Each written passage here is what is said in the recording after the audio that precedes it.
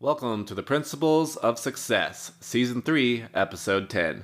And I am a happy man, because this is the final episode for this recording batch, and it has been a long day, so I am looking forward to being done. Cue ad. Alrighty, so what are we talking about today? We are talking about risk/reward, producing, and bringing value to the table. So let's talk about risk/reward first. When it comes to investing, when it comes to any financial venture, there's always going to be risk and there is always going to be reward. One of your main focuses needs to be, rule number 1, don't lose money. So one of your main focuses needs to be on minimizing the risk associated with a certain amount of reward. So in a previous episode, I already used this example, but you want asymmetric risk/reward, which is for every dollar you risk, you have the potential of making $5. So if you're wrong 4 times out of 5, you still come out at net 0. You didn't lose anything. But if you're right twice, well then you've made $5. So that's asymmetric risk/reward. And another great way of thinking risk/reward stuff is doing investments that, even if they fail as an investment, no big deal. So what do I mean by that? I wanted land. Land is a very good investment. Specifically, I wanted to invest in timber production. Wood is a very good investment long term. And I'm using a personal example, so that's why I'm talking about this. Even if I don't make any money from this one particular investment, then no big deal. I have hunting land that I can use. I can turn it into farmland that I can use if I want. I can chop down the trees and turn them into furniture as a business if I want. There's a lot of things that I can do even if the price of lumber crashes for some reason in 20 years. So that's another example of asymmetric risk/reward. Even if the intended plan completely bombs, I have multiple other uses for the investment. I don't even live anywhere near the this particular investment property that I just bought, which I keep talking about. I'm about 20 hours away from it. And then to add another stack of asymmetric risk reward to it, as of right now, the timber on the property is worth the amount that I was able to negotiate down for the property. So essentially, I bought the trees and the land came with it. So I can sell off the trees right now if I wanted to, and then repurpose the land, and then make a profit off of it that way if I wanted to. So there's a lot of different things that I thought about into going into this particular property before I bought the property. Walmart did something similar to this. Walmart, Sam Walton, would buy up property. He would examine cities, and he would try and predict where the cities were expanding to, and then he would build his Walmart on the marginal land that's just outside of where the city is right now, so he could pick it up for cheaper than if he tried to build it in the middle of the city. So he was reducing his risk of the store by buying cheaper land, so he would mediate the risk to try and maximize the reward by trying to figure out where the city was going, which is why even today most of your Walmarts are on the edge of town. And sometimes he was wrong. There's one Walmart from my hometown where the city actually did not expand that way, and so that Walmart it's beginning to nowadays, like 50 years later, but for the longest time, it was just a random, isolated Walmart that if you wanted to go to that Walmart, sure, it worked. You drove, and there was just nothing around it. So find ways to reduce your risk in investments and in business. I think it was, who's the guy that does Virgin Airlines?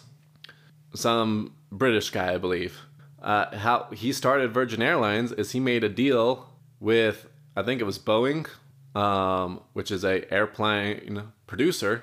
He made a deal that he would buy the airplanes, but if the business failed, Boeing, I don't know if it's Boeing or not, would buy the planes back.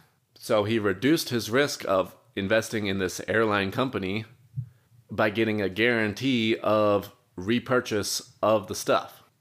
And this goes into kind of the next aspect of it, and that is not getting too fancy. Don't get an office space for your business before you have a customer. Don't get an office space for your business before you're generating monthly income from your business. Too often people try and rush the process and they take on all of this risk, all of this debt, all of this infrastructure to try and produce something. And that's actually, so let's shift to farming stuff. If any of you are interested in farming at all, a great source of information is Joel Salatin's model.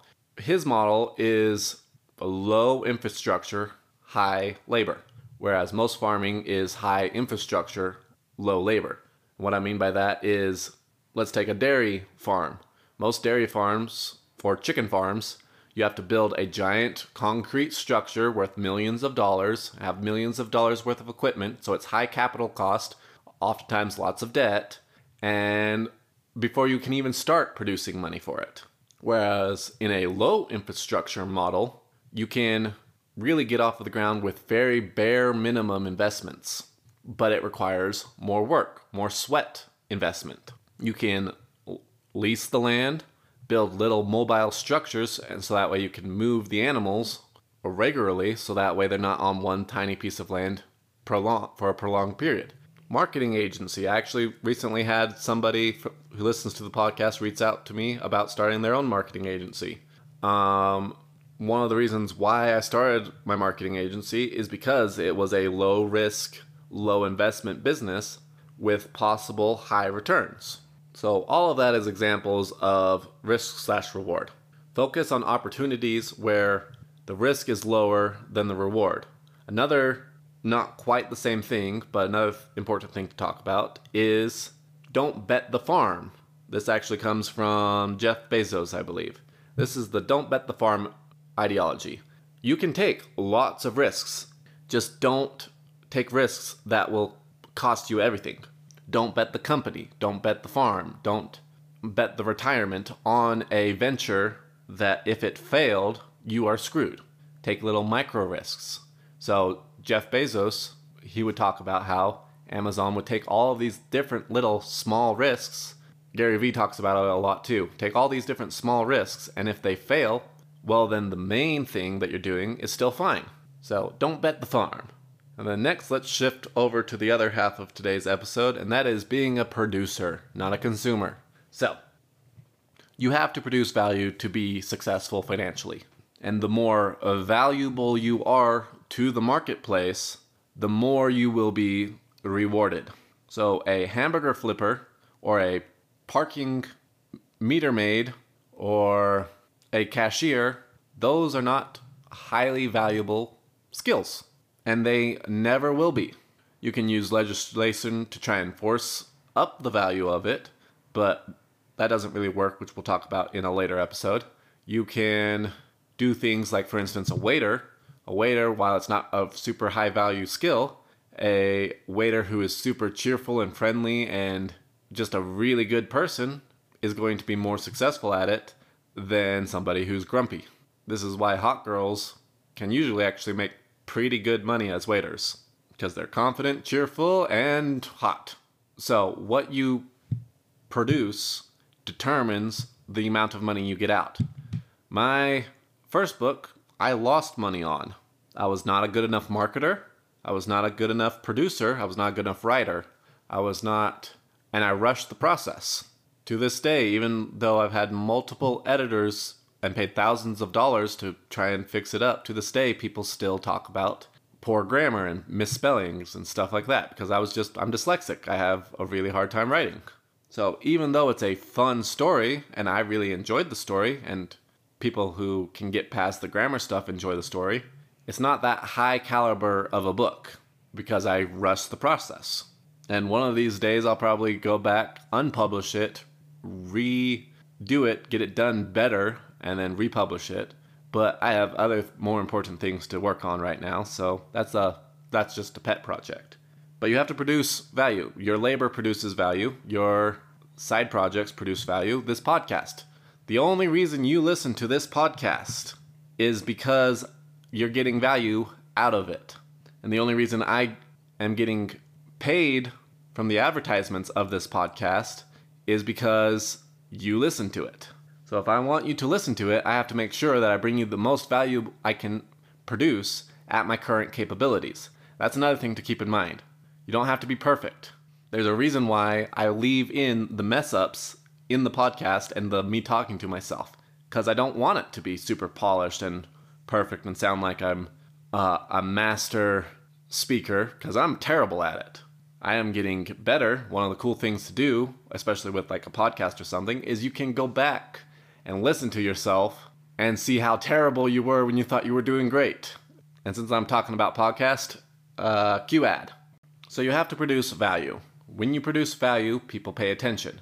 And the value that you produce in the marketplace is what you get paid out of the marketplace. And you don't get to determine your value, unfortunately, because I think I am a great storyteller, but nobody wants to read my Gemini book because I just didn't do a good enough job on it. So even though I thought the story was good, the marketplace decided the story was not good. So that's the value part of it. Let's switch back to the producer part. Why is it important to produce and not just consume? Well, the main reason is because when you produce something of value, people pay you. Produce, production, produce. Food is produce. You are producing produce with your production to generate profit. Notice anything similar about those words? Part of that is because produce, food, was how production and profit was made for pretty much all of human history until just recently. But you need to produce production of valuable material that other people want to purchase from you with their IOUs that they traded their labor for. And your goal needs to be to produce the most value that you can, simply for selfish reasons. The more valuable it is, the less labor it takes to equal the same amount of compensation. So what do I mean by that?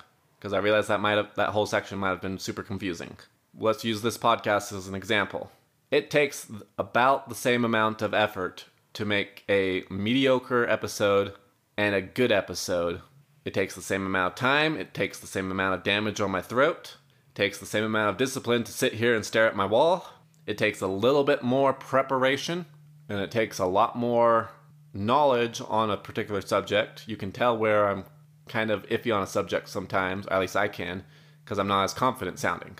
So a bad episode and a good episode take about the same amount of effort to produce. A good episode you're going to listen to. A bad episode you are not going to listen to. The more people that listen to it, the more profit I get from that episode. Like I have episodes that have gotten 100 views. Most people click on it and are like, the sound quality's not too good. He's doing a lot of humming and hawing. I think I'm going to turn this off. I have episodes that have thousands upon thousands of views. Same amount of effort. One episode produced maybe a penny, and the other episode produced several dollars. I'm rolling in it, aren't I? But that also brings up another point, which I actually wasn't going to talk about. But mass production of decently quality content is a much better strategy of trying to be a perfectionist and produce highly polished one-offs. So what do I mean by that? I'm stealing this from Gary Vee. This whole section of topic is straight out of Gary Vee. Gary Vee produces a ton of content.